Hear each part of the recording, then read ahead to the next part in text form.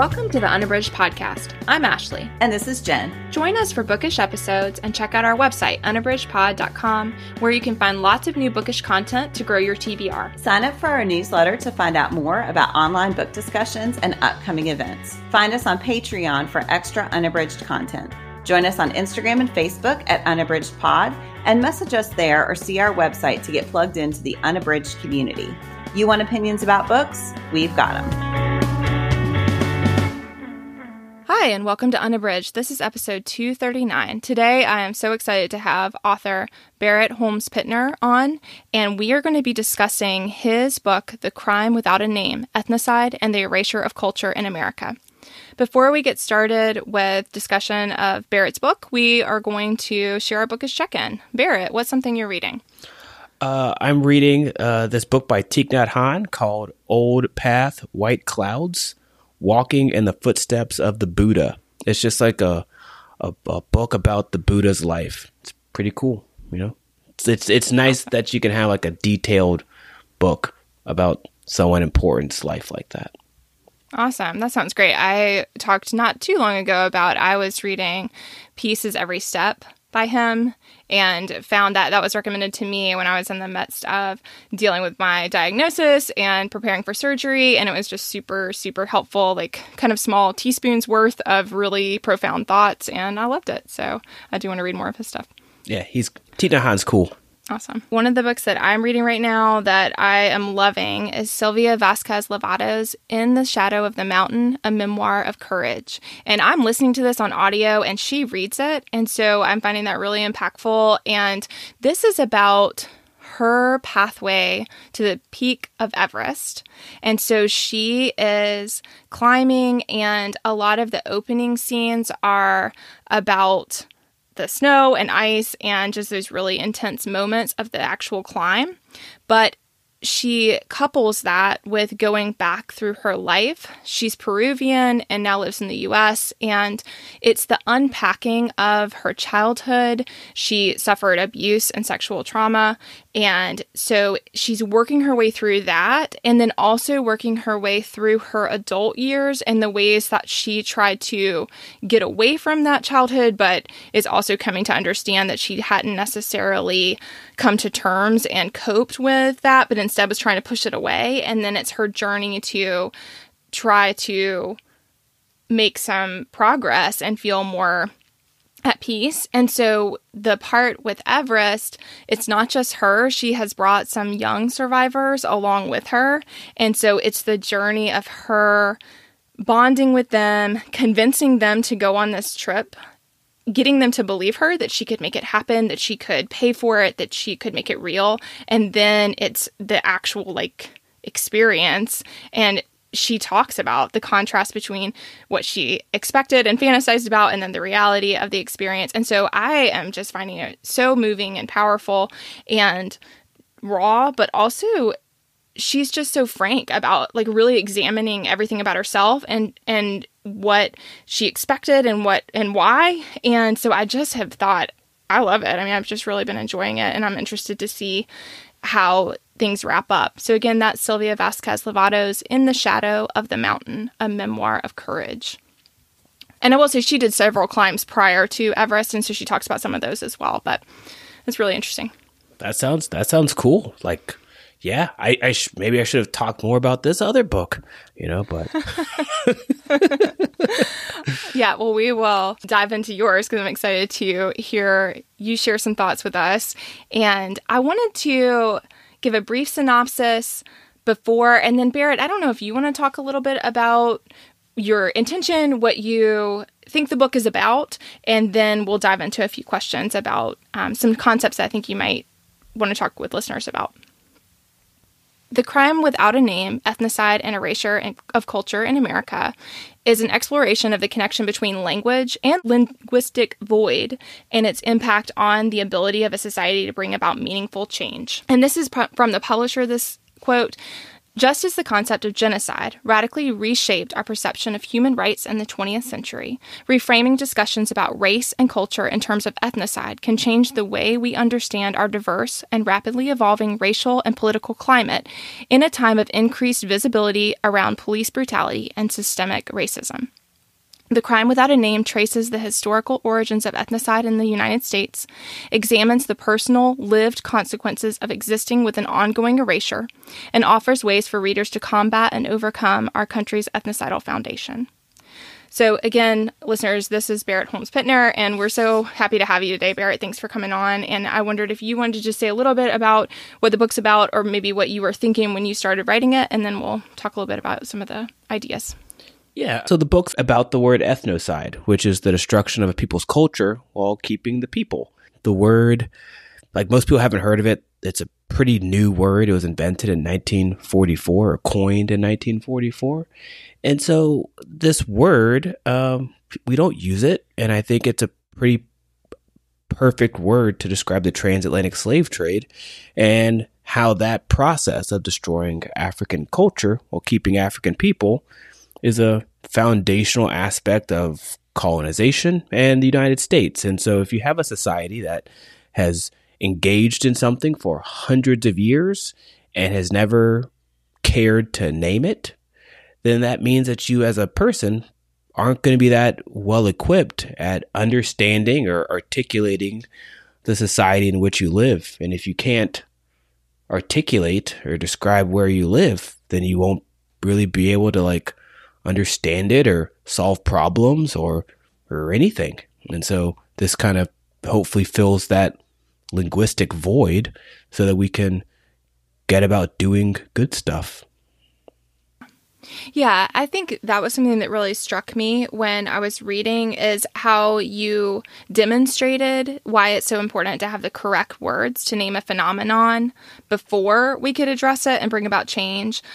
I think something that really resonated was just a very small moment in the book, but it was when you were talking about being in the cafeteria in DC after 9/11 and the correction of French fries to freedom fries. And that moment where you're interacting with a cafeteria worker who is Black, and she comments that they're serving freedom fries now, to make sure that you knew. And that moment where you commented in the book and said, I'm paraphrasing, but you essentially said, we didn't have the words to communicate with each other, and so we said nothing. And I felt like that was such, like I said, it was just this passing moment, but I found it really profound. And I think that it spoke to what you prove in the book, which is that if we don't have the words, we really can't address the issue. And so I didn't know if you wanted to explore that a little bit more, like how you've come about. And again, I think you do this in your book, but I just wanted to give you a chance to kind of explain to listeners, like, how did you come about ethnocide, and why do you think in general you, throughout your book, you're so thoughtful about finding the right word, even if the word's not a word in English, and then talking about how maybe when we translate in English, it doesn't line up quite right. But even though it doesn't line up quite right, we can take those concepts and we can try to figure out what they mean for us in order to make these next steps. Yeah. So that moment in college was funny because I was interning for Bernie Sanders at the time, back when he was a rep. And this was right when we, went to war in Iraq. And, our whole society was all gusto about going to the Middle East and blowing stuff up. And it was so problematic. And I knew it was problematic, and I wanted to go work for Bernie Sanders. But most of America just didn't really think it was as problematic as it was. And so when I'm in this cafeteria talking to this woman who's super excited about describing things as freedom fries instead of French fries, because the French are now bad because the French have decided that they don't want to fund our invasion of Iraq. It's just like, this is absurd. And we just don't know how to communicate this to each other. Like, we're clearly doing something bad, and no one seems capable of clearly articulating why it's bad. And the people that have a clarity and understand that it's bad, such as the French, we now are demonizing them. So it's a pretty significant problem. But I'd say, like, the journey for the book, I'd say for a long time I've seen things and wasn't sure how to articulate it to other people. But it really hit a head when I became a an opinion writer, and I actually had to write my ideas. I couldn't, and I had to write them pretty frequently. And that's when it started to really hit that it's maybe there's aren't the words for what I'm trying to say, or the words that we have just are inadequate. So then it was a journey of finding words, maybe making words to try to articulate what I'm trying to say. And so that's where the word ethnocide came into play, where I like constructed it on my own. And then I found out that Lemkin had already created it, but no one really was using it. And I felt that this was a more adequate way of describing our division in the U.S. along a cultural lens, instead of like a purely racial one, where we can talk about how there was a culture of destroying people's culture, and that created division. Yeah, I thought that was really impactful. And then I think just furthering that exploration, you also talked a lot about how studying different cultures and the words they have things can deepen our understanding of ourselves and our place. And so I don't know if you want to talk a little bit about that. I mean, you in the book, you talk about France. So I don't know if you want to talk about that experience of like when you went for the first time somewhere else, or just more generally, how you have studied these different cultures and then brought in some of those words. I went to France for the first time on a school trip in 8th grade. And I just noticed that I was treated differently in France than I was in the U.S. And it wasn't, differently in a positive way per se, just different. And one story I give in the book is when I went to go buy stamps at the post office or send a letter, I believe, the woman behind the counter didn't want to sell me stamps because she thought I was African. France had all sorts of immigration issues and tensions, and people didn't like African immigrants. So this woman was not selling me stamps, and my French was not any good at the time. And so I didn't know what she was saying. So my French host mother intervened and told the lady that I was not African, that I was an American here in France studying French. And the woman was like, "Oh, I'm sorry. Here are some stamps." And it hit me that like in France, and unlike America, it's like where you're from actually plays a role in it. While in America, if you're black, that's just like aesthetics, just how you look. It has nothing to do with where you are and where you're from. And so like the racism I got in France, it's still bad. And the racism that happens to Africans in France is still bad, but it was different than what it was like in the US. And so that really made me start to think about how if you go to some other country, people are going to perceive you differently, not because you have done anything differently, just because how they have been brought up to see the world means that they'll see you differently. And if people see the world differently, they will have different words to describe stuff that their culture is accustomed to seeing that another culture may not be accustomed to seeing. And that's why when you go to all sorts of countries, you'll see that they have words that are just really common and normal in their language that just don't translate into other languages because those other countries, those other places didn't feel the need to create those words. But, these people in this place felt the need to create those words. And so I think that can definitely broaden your perspective on how to see the world, but also how to articulate and describe the world. Yeah. And in the book, you explored a lot about, like you said earlier, about ethnocide. You also, and you looked at how genocide developed around the same time, but became much more commonly used and understood, whereas ethnocide has continued to be minimally used. And certainly, like you said, it isn't just, that's why I think the name of your book is so impactful, because as you highlight with the title, we don't even have the word to show what this particular phenomenon is like, or we're not using it commonly enough to recognize and think about what ethnocide actually means.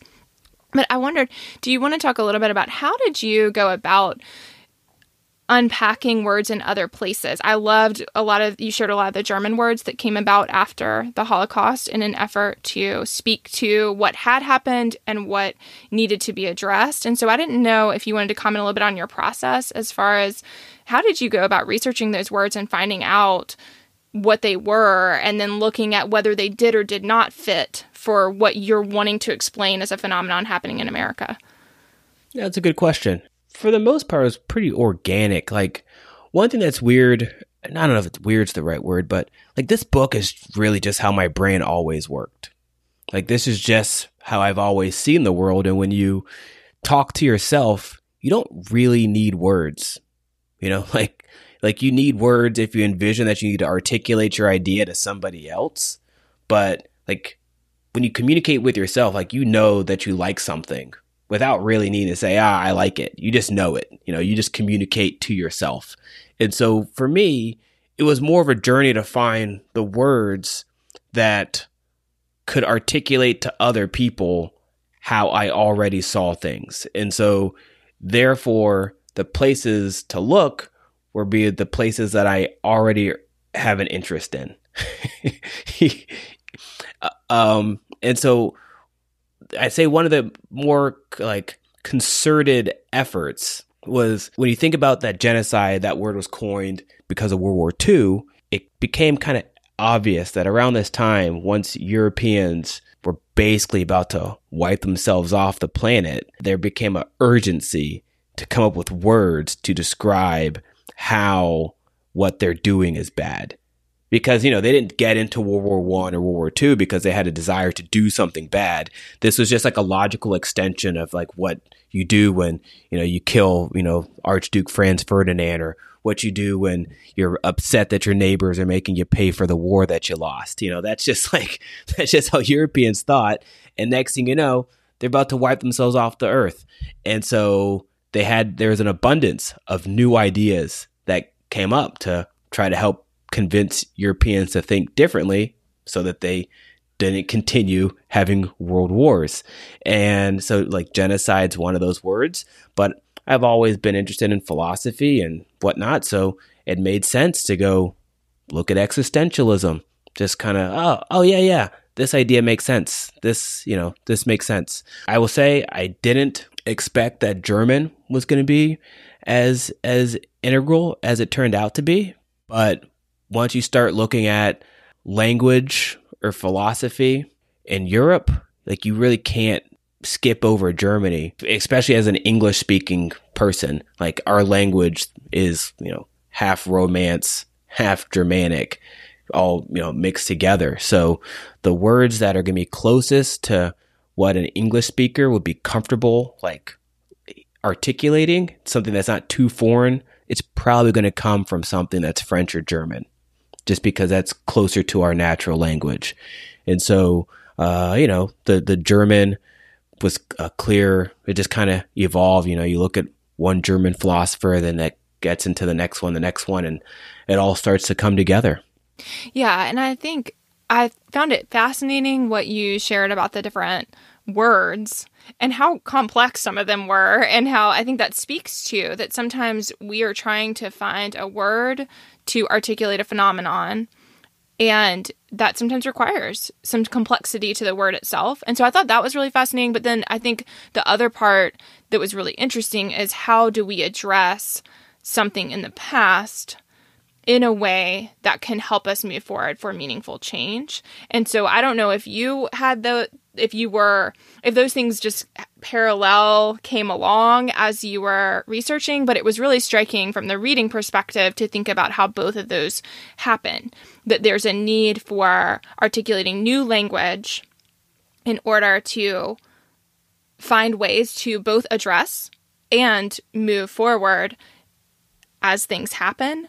But that was striking to me. And like you said, maybe you weren't thinking, I'm going to focus on Germany, but I did think that those two aspects evolved for me as the reader, of thinking about what had occurred there and then what that might mean for a society trying to reconcile and think about what do we do now. Yeah. So Germany, it's one of these wild things, but prior to World War I, Berlin was essentially like the cultural capital of Europe. Like, Paris wasn't the place. Paris became the place, after the fact, but that was largely due to the fact that the Parisians said, we're going to just surrender so that you don't destroy Paris. That makes sense. We don't want the heartbeat of our country to get decimated. We've seen what's happened to all these other places. And so, don't touch Paris. And so, Paris became the cultural capital. Prior to that, Berlin was the place. And it makes sense if you look at a map, like where Germany is geographically, it's hard to go anywhere through Europe and not go through Germany at some point. It would make sense that would be like the cultural heartbeat of a country, of a continent, based on where it is geographically. And it makes sense that France would be that to a certain extent too. Like, if you're going up from Spain or whatever, like it's natural that you'll pass through France, just like you pass through Germany. And so, the thing is in the US, when we talk about Germany, we kind of paint it as a country that's defined almost exclusively by World War II. And that limits our perspective of this country that's massive. Like, we send all of our kids to kindergarten and we act like that's not a German idea and a German word. It's like, it's wild. And so, once I just started doing some like basic exploration into German philosophy, it just all fell into place. Like, they are, as a culture, have embarked on a very serious process of coming to terms with the past and exploring, and not exploring in that they've done it perfectly the whole time, but there's a concerted effort to address the horrors of the Nazis and create a culture where people know not to repeat that, while also, making it so that people don't feel, depressed all the time. They can still be happy to be German while acknowledging that Germany did some really bad stuff in the 20th century. And that's complicated. That's difficult. But I think that's a process that a lot of countries need to undertake. And if you don't have the language and the philosophy to do so, then you're not going to do it. One thing that I think German also is really great at is their language is so constructive. Like, you are really encouraged to make words in that language. You can just put it together. Like, there's a couple words that in the book that I just made up, and I didn't even tell people I made it up. It was just kind of like, let's see what happens if I just make up this word and just don't tell anyone, if they just assume it's real. I mean, well, it is real, but assume it existed before I made it. Yeah. And everyone's just like, yep, that word makes sense. Even German people will read it. And like, I've never heard of that word, but yeah, makes sense. It's like, lovely. And so it became really beneficial, like linguistically, because as a language, as a people, they encourage you to make words to solve problems. And I don't think we have that same impetus in America. We only like to make words if it's going to like sell a product or something. If it's the name of a company or it's going to make some money, we'll make up a word for anything. But if it's a word that can actually like make your life better, we have no desire to do that. Yeah. And I think like within the academic realm, there is some acceptance of making words, but I think it isn't normalized in the larger culture. Right. And so even if there is a place where that's happening, it is a very limited sphere. Yeah. It's like if you make something, but then you don't want anyone to know that it exists. Did you make something? And I think, and that's a whole other conversation about how academia is like apart from the general public, which I think just such a culturally strange thing that's not just like America, but just, the West in general, where the people that have the knowledge and the wisdom speak a language that like regular people can't understand.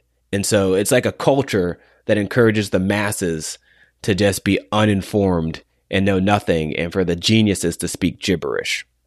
And I thought you were talking about the geography, and I think that related to both who is and is not included in these conversations, and also to how geography can shape what happens.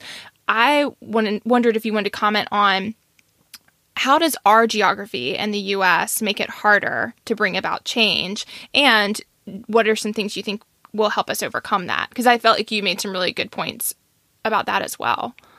Like, American geography it's just, our country's gigantic. And I think we really don't really take that into consideration, where like these European countries are so tiny. Like, they're just so small. Like, England is the size of Alabama. And so what happens with Europeans, say France is a country that has protests and strikes all the time. If you shut down like 3 cities, you cripple the whole country. Right. Like, you get everyone's attention. yeah, if you have a strike and it slows down Paris, like the subway workers, the metro workers and strike in Paris, that's crippling the whole country. Nothing's getting done. The US, you could have a subway strike in New York, Washington, D.C., Chicago, LA, all at the same time. Wouldn't make any difference. Nobody would care. Wouldn't matter. And that's not because people don't care. It's because like the country's so big that that's not going to cripple the whole country.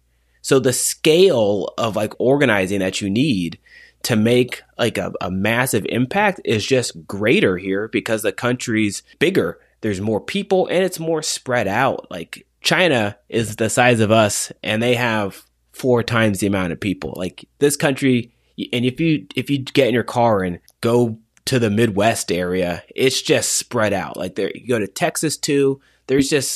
We're all spread out here in this country. There's so much space that's left for people to live.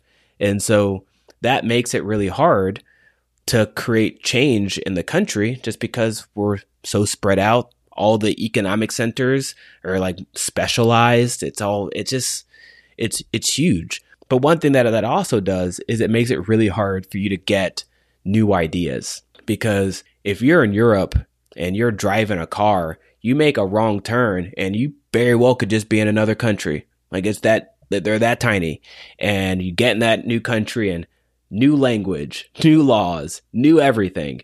And you know that that language or those laws, they're not bad.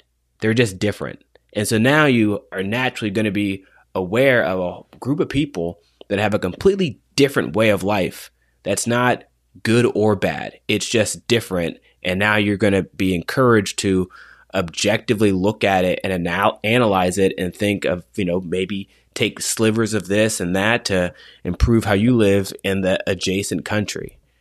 That's just not a thing you can do in the US. I can hop on an airplane in New York and fly to LA, and apart from just like the natural, like geographical weather differences, stuff's going to look the same. The grocery store might have a different name, but the grocery store is going to be the same. The fast food place might be a different brand, same thing. The suburbs are going to look exactly the same. Right. I remember you speaking about that in the book. And you go to one suburb and you've gone to all of them. It's pretty arduous, just the amount of effort as an American you have to take to like learn about this country that's so big. And then there's a whole nother level of effort you have to undertake to just learn about other countries, because they're an ocean away in many cases. And that's a lot. Yeah. And I mean, I felt like you spoke to that when you were talking about your time in France, and you are your same self. But when you take your same self and put yourself in a new environment, suddenly you see a lot of things in a new way. And I do think that's harder to replicate for sometimes for our young people here, because there isn't that moment of, it's harder to make those experiences happen, but it is those moments that help us reconceptualize the assumptions we're making about the way things are. Yeah. No matter where I go in the US, I'm a black person. Like there's no ambiguity about it. That's just it. The only time I'm something different in the US is if it's a foreign person who thinks I look like I'm from their country. If I go to someplace else, like if I go to France, I am a whole array of things. People think I look North African. My hair is rather long now, and so I get people think I'm Muslim. I get all sorts of stuff. And when it's North African, that's like, sometimes it's Egyptian, sometimes it's Moroccan, sometimes it's Algerian, all this type of stuff. That's just because they look at me and they have a perception that's based on like a far more diverse understanding of the world. And they just objectively think I look like someone that grew up down the street from them in some country that's not the United States. It's fascinating to walk around some other country and everyone come up to you and speak in some language that you've never spoken and talk to you, and then they're surprised. You're just American? Okay, I thought you were from someplace else. And that happens to me everywhere I go. But that doesn't happen here unless it's some foreigner, which is, I think it's great. If I go to like Queens in New York, I'm everything. I'm all the ethnicities. I want to ask you about a couple of the terms that you come up with in the book that you are interested in implementing in the U.S. So I want to talk about that. But before we get there, I wondered if you wanted to comment on the idea of bad faith and why that is so critical to our exploration of the past, the present, and the future in the U.S. Because I think that before we start talking about moving toward new terms and the cultural naissance that you speak to later in the book, I'm interested in touching on that part because I think that's kind of where we're stuck in a lot of ways. Yeah, 100%. And so in existentialism, Jean-Paul Sartre introduced this phrase, bad faith, but in French, it's mauvaise foi. And so people are casually familiar with the idea of something being in bad faith. Something in good faith is something that's trustworthy. Something that's in bad faith is something you can't trust. Someone, they're lying to you, that's in bad faith, and you don't want to do that. But our common understanding of bad faith is that the person who's engaging in bad faith is conscious that they're doing so. Like they know that they're lying to another person. They're consciously deceiving another person and they're consciously engaging in a bad faith relationship. What Sartre brought in is this potential, this idea that people may be lying to themselves. So they may believe that they're engaging in a good faith relationship with somebody else, but it's still bad faith because they happen to believe the lie is the truth. So like a really simple but absurd way to explore it would be like, what if I believed that I was one of the best basketball players in the world? I just wholeheartedly believe it. There's just no fiber of my being that doesn't believe that to be true, even though we all know that's not true. Like I like basketball, but no, I'm not one of the best players in the world. If I go and I talk to somebody and interact with someone and have a conversation with them from the perspective of being one of the best basketball players in the world, that's bad faith. Like that's, like if I'm like, hey, Ashley, let's go down and to the gym and we'll do 2-on-2 and don't worry, we're going to win all the games because I am just the best. I'm going to win. And Ashley's like, I don't really play basketball. Don't worry about it. Like I'm unbelievable. We're going to dominate. You get down there and we just get decimated, yeah.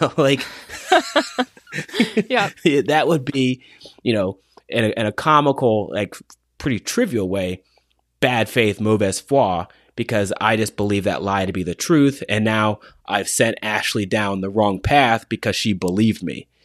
Yes, that's what I like about the example is that it sucks me in too, right? I also now believe what you have professed and act accordingly. Yeah. So yeah. I have convinced myself that the lie is the truth, and now I just actively, outwardly live that lie because I think... And I trust you to tell me that. I'm so convincing. I believe it to every fiber of my being that I'm the best at basketball. It's nuts. And so this is a big issue. Now, this concept derives from a previous European idea, which derives from a René Descartes' I think, therefore I am.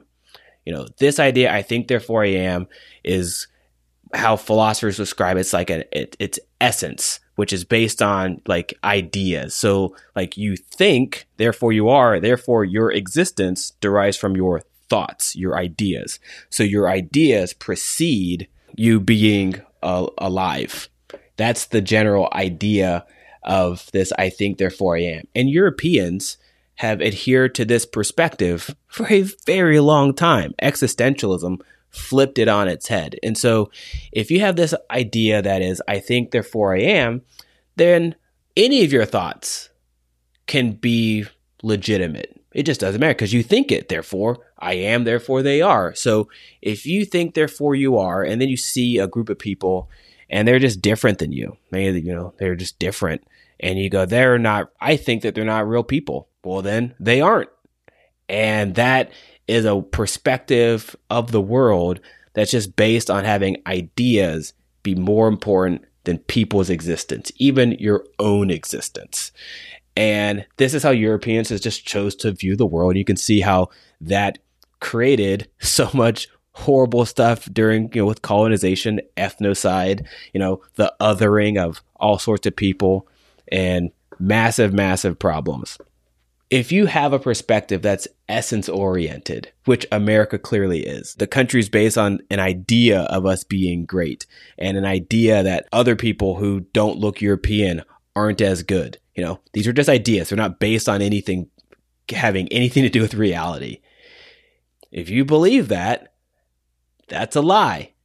Lots of people believe that to be the truth, and then they live that lie as if it's the truth all the time. And they organize societies and economic structures and schooling and all sorts of like absurd stuff about this essence-oriented perspective. And so to understand the United States, you need to understand the idea of bad faith, because there's a lot of people that have like good intentions and want to do the right stuff, but their perception, their understanding of what good is bad. They just don't know it. They just they've been told a lie and they believe that lie to be the truth. To understand this large swath of the American public, bad faith or mauvaise foi is an essential term for getting it. Because clearly there's a lot of people that are conscious they're doing something bad and they just don't care. But there's a whole bunch of people that wholeheartedly believe that they're doing something good, and they're really, really doing something bad. And you have to understand who those people are, why they think like that, and how you describe them to themselves and to other people. And mauvaise foi, bad faith, is quite helpful in doing so. Yeah, and I think that coupled with your explanation of how we have to have the words to have the conversations, and we have to find the right words to be able to talk about things, that's really impactful. And so I wondered if you wanted to speak to needing to find a new term. So you talk about the evolution of now using the term Black and capitalizing it so that it is a proper noun and not just a color denotation. But then you were saying, that evolution's not finished. That we're not finished with that journey. And you came up with the term Fricano. And so I also, just as an aside, and then I want you to talk about that, but I really loved how you also talked about the gender of that, and that is also evolving, and we are having many discussions in languages that are gendered, particularly. I mean, we're having trouble working through that in English, but especially in languages where every adjective is gendered. How do we make the words speak to the truth of us as a people on a spectrum? And so I felt like you really commented on that well, but I'm going to stick with Fricano since you were explaining why you used that derivative of it. And I just wondered, do you want to say how you came up with that and why you think that might be a meaningful term to use? So when you think about ethnocide, and the goal of it is to destroy people's culture while keeping the people, then you think about where collective names come from. By and large, it's a cultural name. It's a cultural name, and sometimes that culture became a nation, but that cultural name is the root of the people. And so when you're destroying someone's culture, you're also going to destroy their collective name, And so one thing that people don't really think about is that America has really worked to prevent people of the African diaspora from being able to self-identify.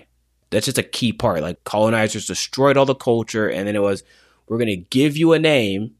That's your new name, and that name is inherently dehumanizing.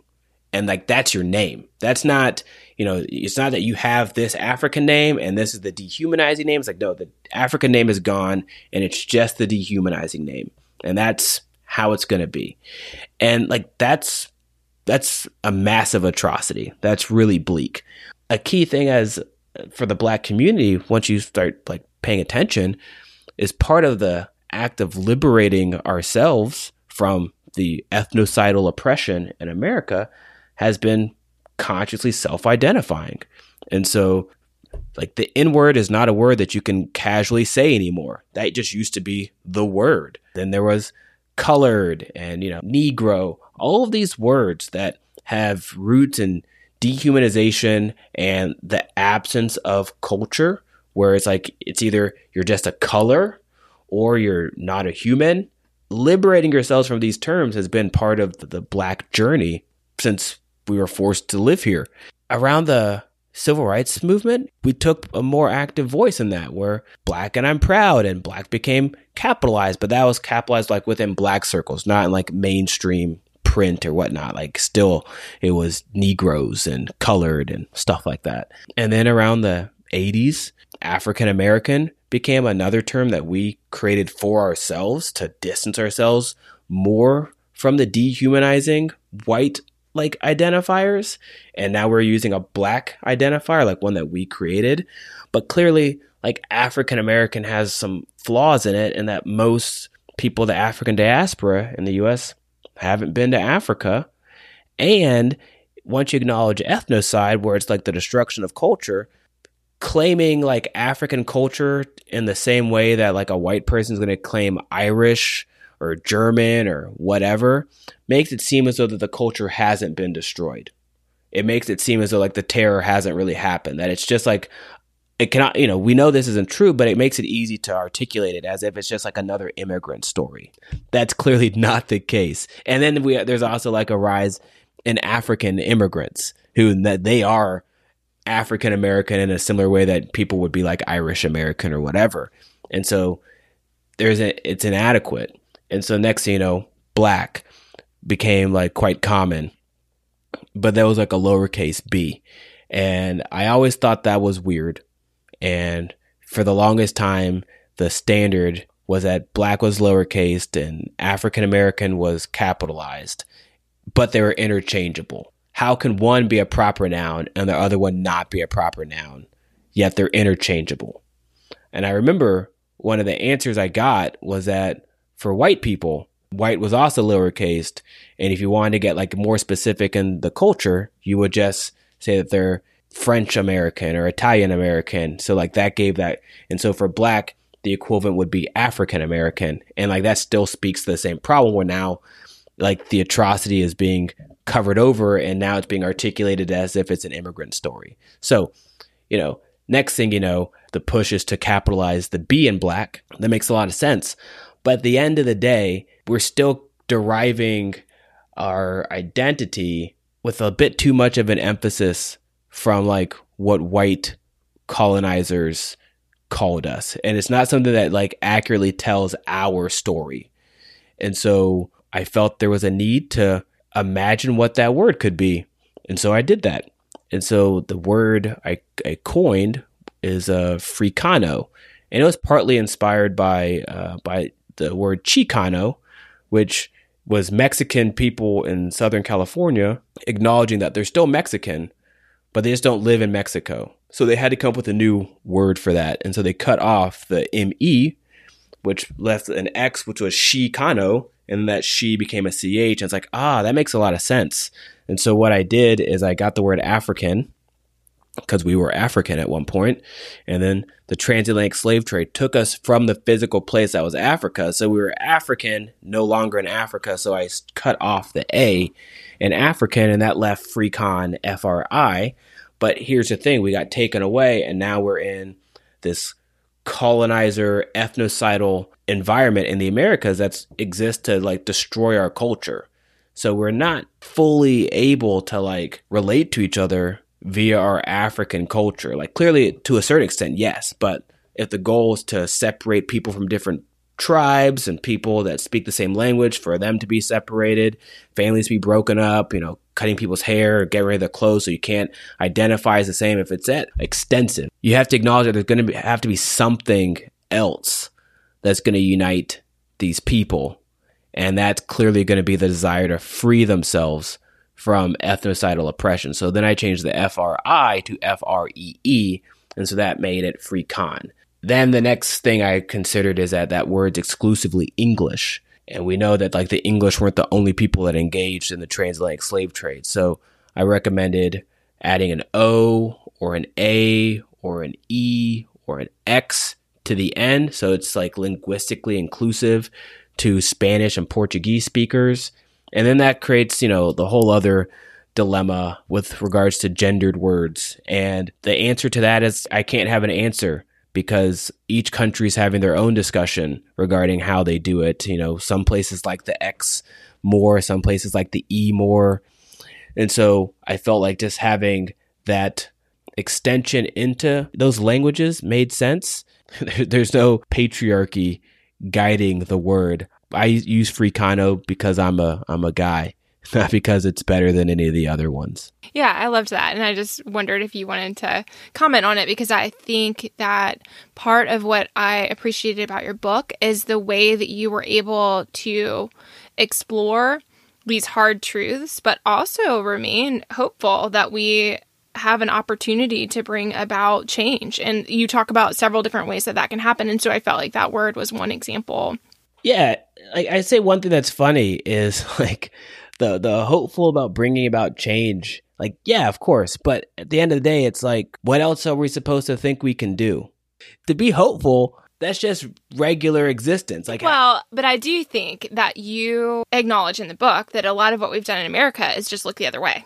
And so there has been a history of creating an imagined past that celebrates this beautiful picture of America, while also looking away from the hard truth. And I think what you do in the book, you know, there's two different things, right? One is like, how do I find personal meaning? Like, how do I get up every day and like try to, like, I believe I need to make change in the world, right? So like that gives me meaning. But then there's also a collective experience of how do we reconcile, and reconcile is the wrong word because I think it suggests that we're going to come to peace with, and I don't know that that's the goal, but I do think that there has to be some reckoning of what has happened, but also you can't, like you said before, you can't make people so miserable about these crushing, I mean, they are crushing, these crushing things that have happened, that then the people lay on the ground instead of saying, oh, we better do some work, you know? So this is funny. So one of the uplifting parts that happened near the end of the book, because I got to walk through the whole problems to then be able to articulate what a solution even looks like, you know?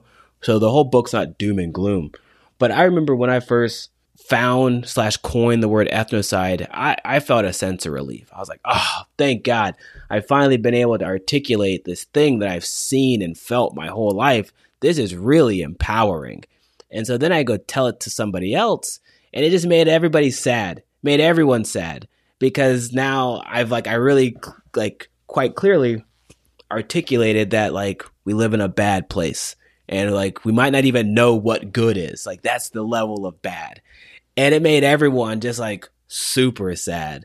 And I thought that I'm not going to say that that's funny. Like someone's sadness is not funny, but it's like that was the response. It was such a profound juxtaposition where I felt empowered. It's like, all right, cool. It's easier for me to do stuff now because I can articulate the problem. Before, I'm just talking nonsense all the time. Yeah, swimming in the problem, but without the words. Exactly, to say. You know? Yeah. And so I felt empowered. Now the next thing is, okay, there's a very real urgency to go ahead and start naming those new words. Because for other people, this word that empowers me is just going to be debilitating. It's going to make them depressed. And so I got to make the words that are empowering, that can show what made me excited. You know, like I didn't get excited about the word ethnocide because it's like, all right, great. Now I can just talk about bad stuff all the time, and that's fun. It's like, no, I can do the next thing. But that's the thing. Like you just have to do stuff. And if you have like a concept of what good is and what bad is, that's a whole other conversation. But I do talk about how like in many ways, like the Western world doesn't have a clear idea of what good is.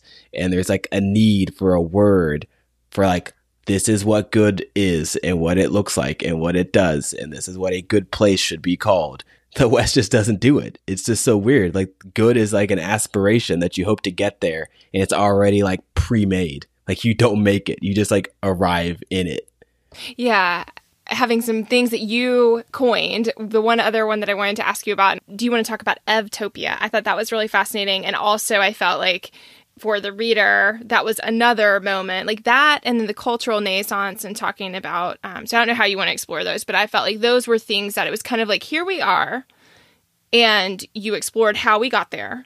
But then you also are looking to, here we are, and this is what it could look like to be in this place and to start moving forward in a different way that is no longer going to be so rooted in these problems that have been intrinsic to our society. Yeah, totally. So first, after saying ethnocide and seeing everyone be depressed, there was a clear need to figure out what not ethnocide was. Yes, right. I think that's a great way to put it. It's like, okay, well, yep, that sucks, and that's really bad. And once you show that, then you're because like, once okay. you see it, once I describe ethnocide to people, they just see it everywhere. Like they just go, it's just like, because it's everywhere. Our whole society is built around it, and so it makes them all real sad. And once you see it everywhere, and you're sad, and you've looked at stuff that's bad, and you've thought it was good, then you clearly are going to doubt your capacity to do good things. Yeah. And so I had to come up with a word and practices for what was not ethnocide. And so the clear word for that was ethnogenesis, where ethnocide is the killing or murder of culture. And so you counter that by the birthing or creating of culture. And so I used two words to describe this. One's ethnogenesis, but the other one is cultural naissance. And this one I think is quite important because we really like to use the term a renaissance. But like America is basically the attempt at having a renaissance of Europe in another place. So there's a problem with rebirthing stuff here. And due to the fact that this country is so diverse, there's so many people from around the world that live here, we aren't gonna rebirth one thing. Like that would be just oppressive. What we're gonna have to do is give birth to something new. So it's naissance, which is birth, and not renaissance, which is rebirth. So it's cultural naissance. You're creating culture. And so, you then have to, once you have the word, you can start imagining what some practices, some activities could be to create culture. And also that term makes it easier for people to not appropriate culture. Because if you're creating culture, you're now appreciating culture. And even if you mess up, you can articulate to somebody that like, this was my philosophy. This is the practice that I was trying to engage in. If I made a mistake, please let me know because I can modify it because I'm trying to do X, Y, and Z. For the most part, Americans just try to not appropriate culture, but they don't have the words to articulate proactively doing a good thing. Cultural naissance gives you that language to proactively do something good and not just try to not do something bad. And so in the book, I give an example of Dia de los Muertos, where I have cultivated this practice where it's a cross-cultural ancestor remembrance practice inspired by Dia de los Muertos, which is Day of the Dead. If you've seen the movie Coco, it's that. But, in the U.S., African Americans, we have been traumatized for a real long time. The Black Lives Matter movement, if you notice, after Eric Gardner or Michael Brown or Trayvon Martin, after they were murdered, there was an altar that was made to remember these people. And so we have a long tradition of making altars in response to someone being unjustly murdered.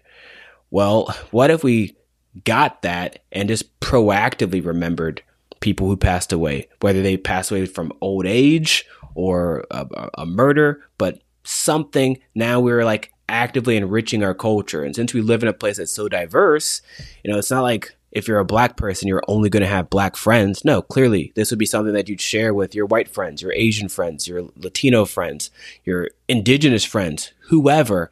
And now we start creating something that's cross-cultural. And then once you look at people from across the world, for the most part, they all have some sort of tradition that's similar to this that kind of gets pushed to the back burner once they move to the US because it's just not a thing that there's a template for them to do it here. And so they just don't do it.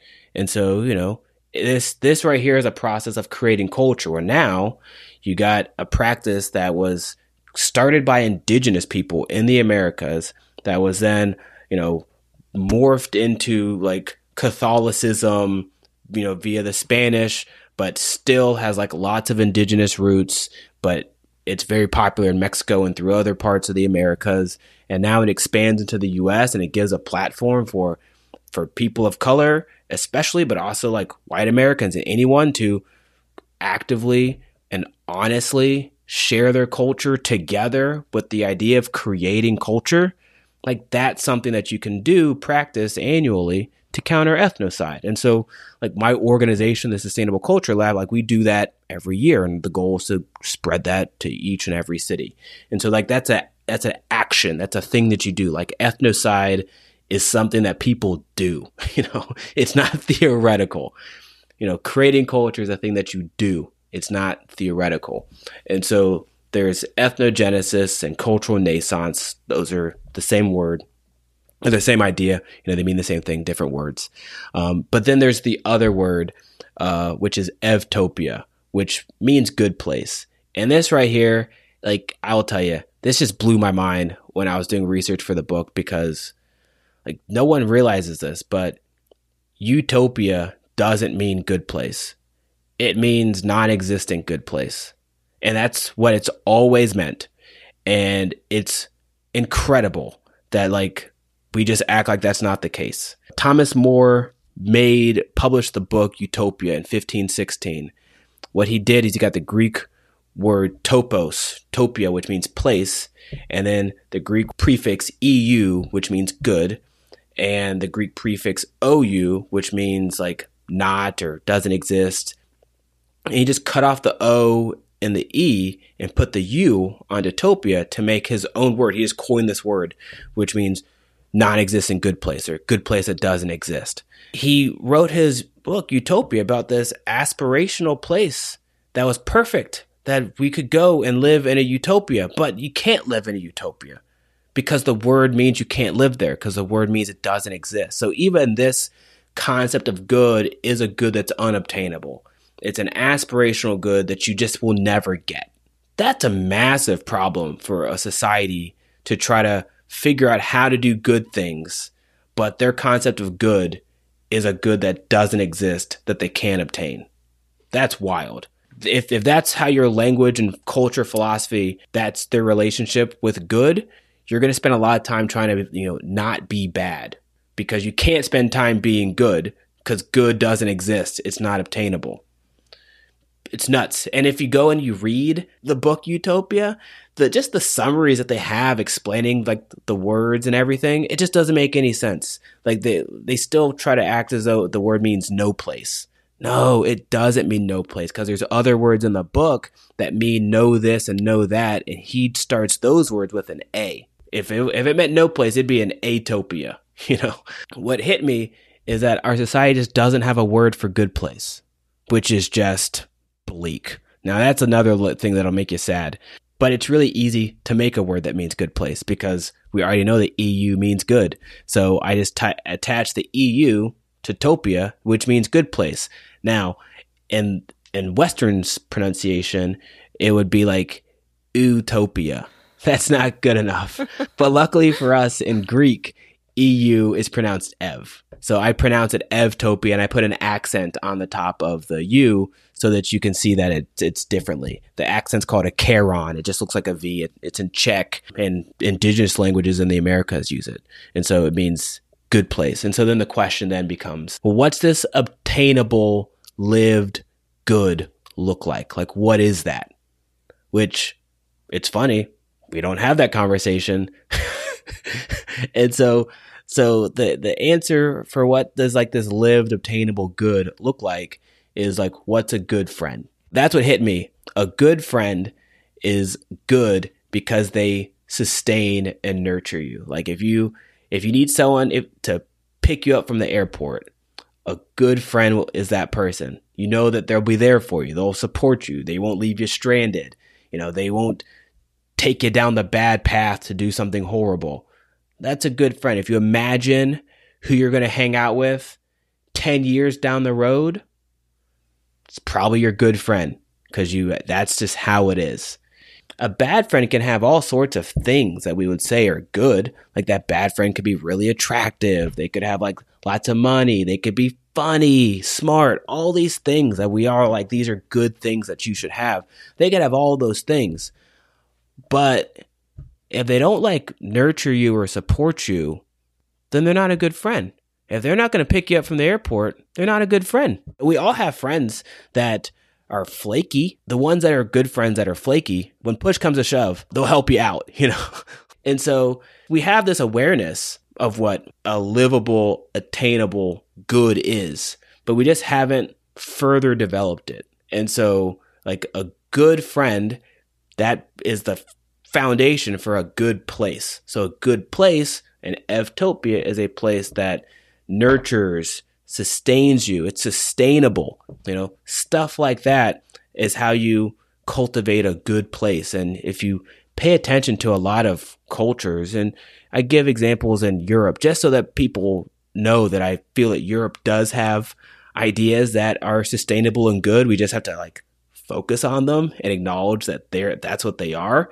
You can see that they're far more obtainable than we care to think. The key thing to empower us is to have the word. So like I've known Ashley for a long time, and a while ago, me and my partner, we were just talking about our house and stuff we need to do to make sure our house is fine, and all the boring stuff that you have to have when you live with someone. I'm sure you and Mayhan have these conversations all the time. For sure.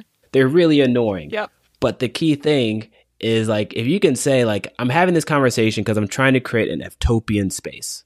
Like the philosophy is we try to make it Evtopian. We need to make a place that's sustainable and nurturing for everyone that's in it. So let's do that work. Yes. Let's do that stuff. It's nothing personal. It's like, I'm not mad at you, but I need to make sure that we're on the same page, that we live here with the goal of making this, that.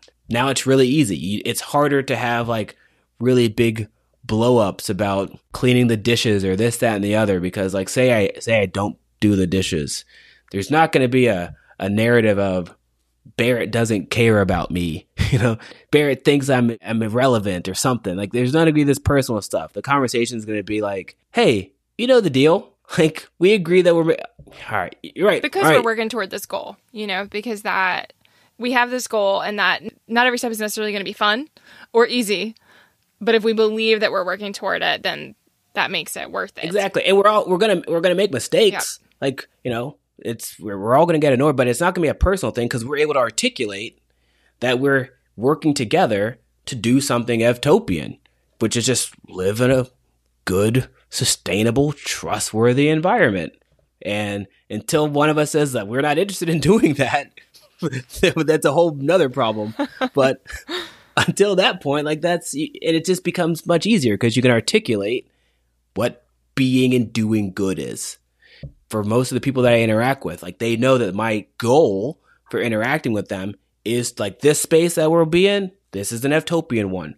Does that mean that Barrett's perfect the entire time he's in it? Nah, of course not. Does that mean that you're perfect? No, but like we're here to do this. That's right. Yeah. That's it. Yeah. And that there could be that it's a space to grow, to be in that it is something that we can attain, like you said, because I think that that's part of it is it's easy for us to throw our hands up and say, we're never going to get there.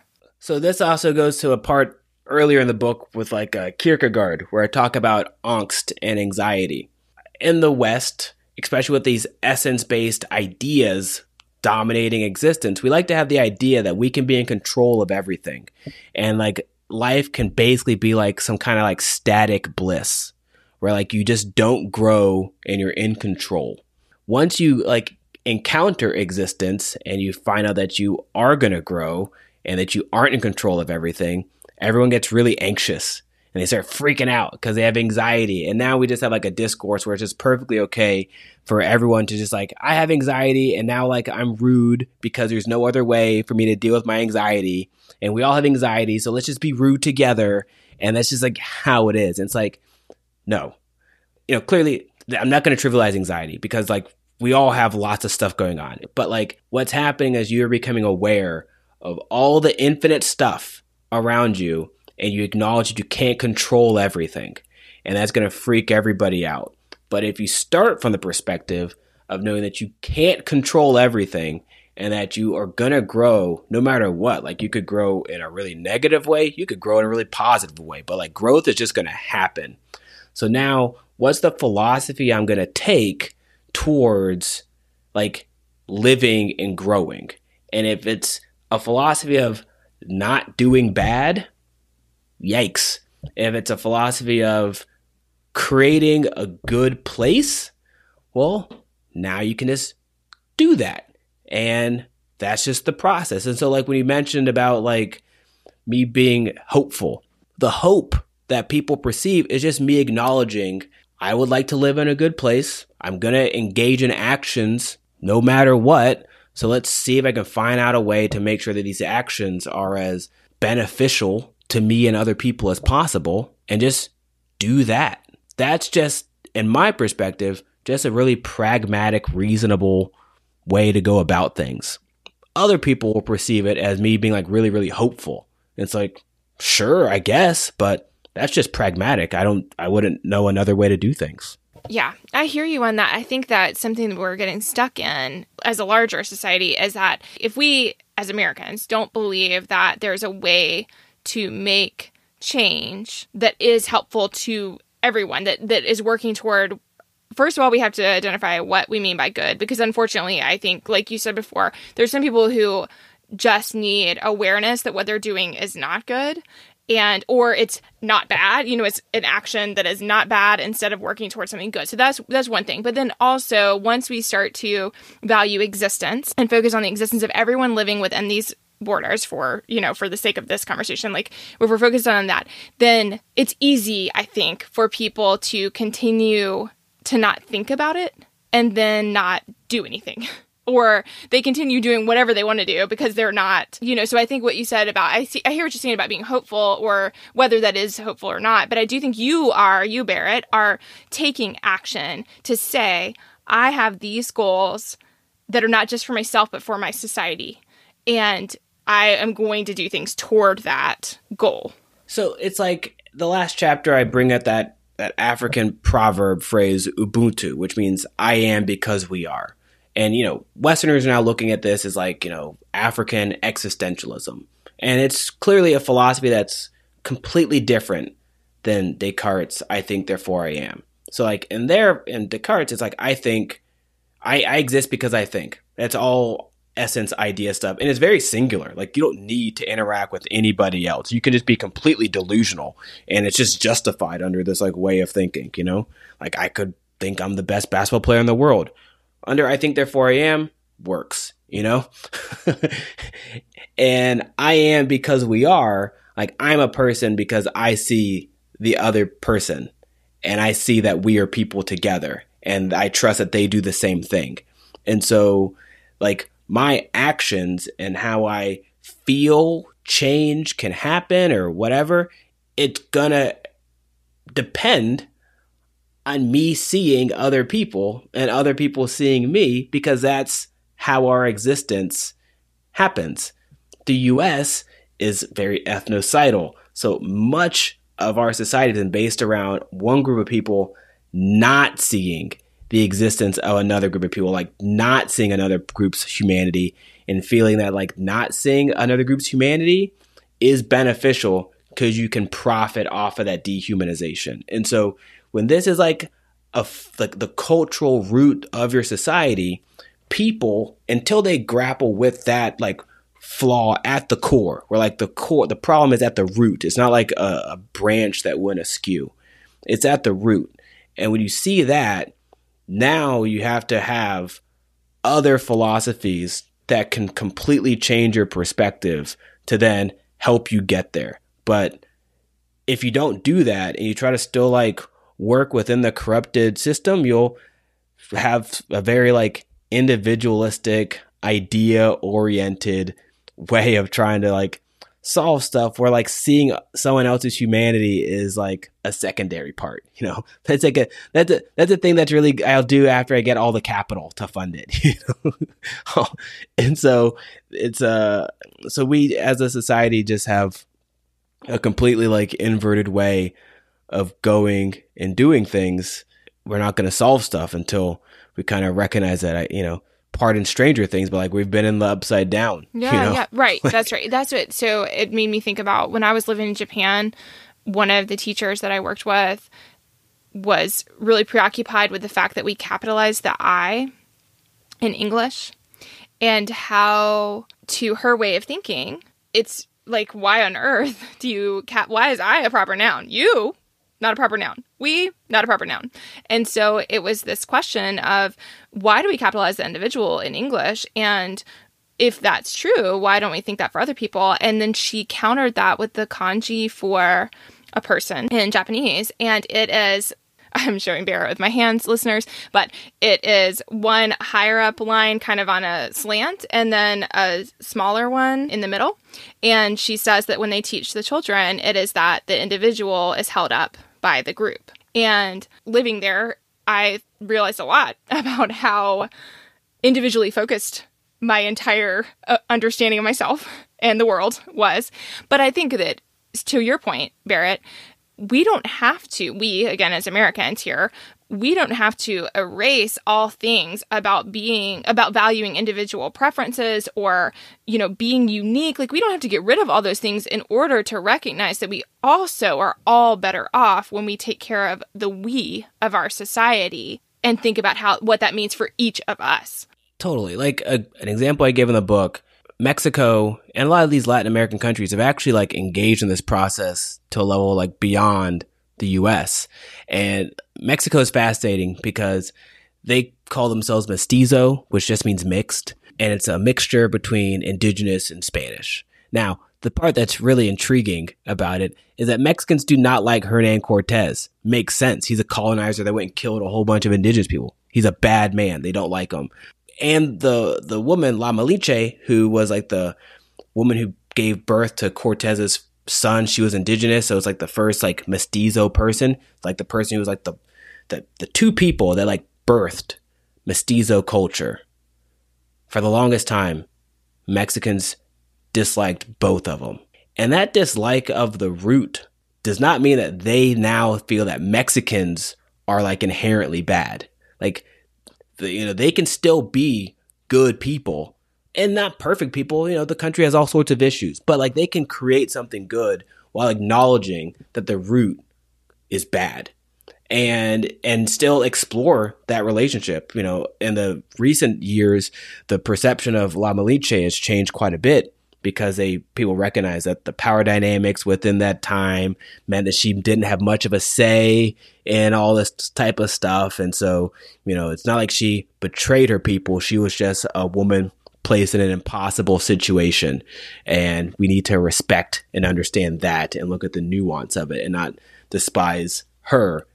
Cortez, on the other hand, still evil, bad man. And so like for the US, it's a thing that we have to come to grips with, where I'm not a bad person. You're not a bad person. We very well live in a place that was created by the celebration of some really, really bad ideas. But the celebration of bad ideas does not condemn everybody that lives here in perpetuity to always be a bad person. Now, if I celebrate bad ideas because I want to live in bad faith, if I want to believe in mauvaise foi and believe that like committing atrocities against indigenous people and against African people, and then like, having all sorts of derivative atrocities that happen to other people who are people of color is somehow good. Well, yeah, now I am perpetuating bad stuff. And that's a problem. But I don't have to do that. And I think if you have language that articulates why that's bad, such as ethnocide, but also language to articulate stuff that's good, such as like Eftopia, ethnogenesis, cultural naissance, then you can start doing the good stuff because there's a clarity of what good is and there's also a clarity of what bad is. And the book, I hope, empowers people to see and do all of that stuff. Yeah, absolutely. Barrett, I just wanted to ask if people want to connect with you, in addition to reading your book, do you want to talk about the Sustainable Culture Lab and how they can plug in with you to follow you and keep up with the ideas that you're sharing and that you all are encouraging people to get involved in? Yeah, perfect. Yeah, so in addition to reading my book, I have an organization called the Sustainable Culture Lab, which is it's an extension of the work, where the goal was never for it to live just in the book, but to be able to live in many different ways. And so we have a newsletter. We have our Altars Festival, which is the Dia de los Muertos cross-cultural practice that we do every year.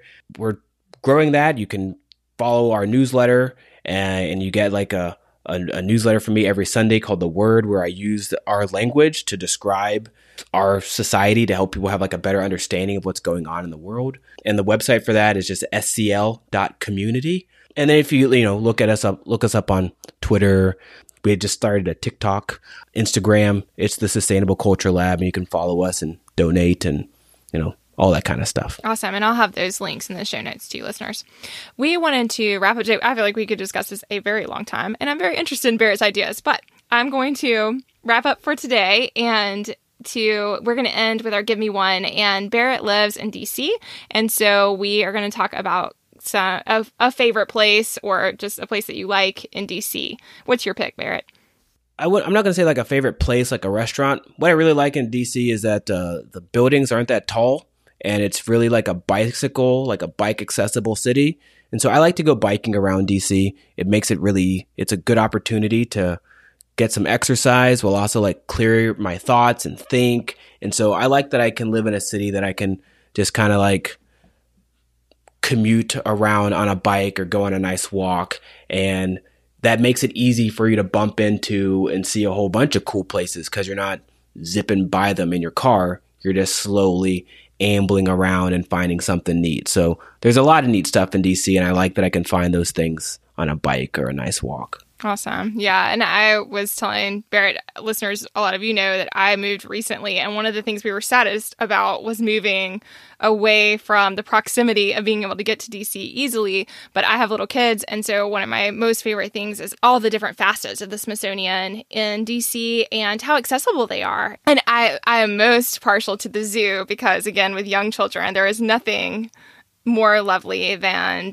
getting them to see, just experiencing the joy of them seeing animals in their habitats. And that was really cool. But then also doing some of the museums as my oldest daughter was getting a little bit older and just watching her have her mind blown by these amazing things that she could see right there and see them for free. And I just thought, that was really amazing. So I love that. Yeah, as a DC resident, we all take the museums for granted because like we can go whenever we want and they're all free.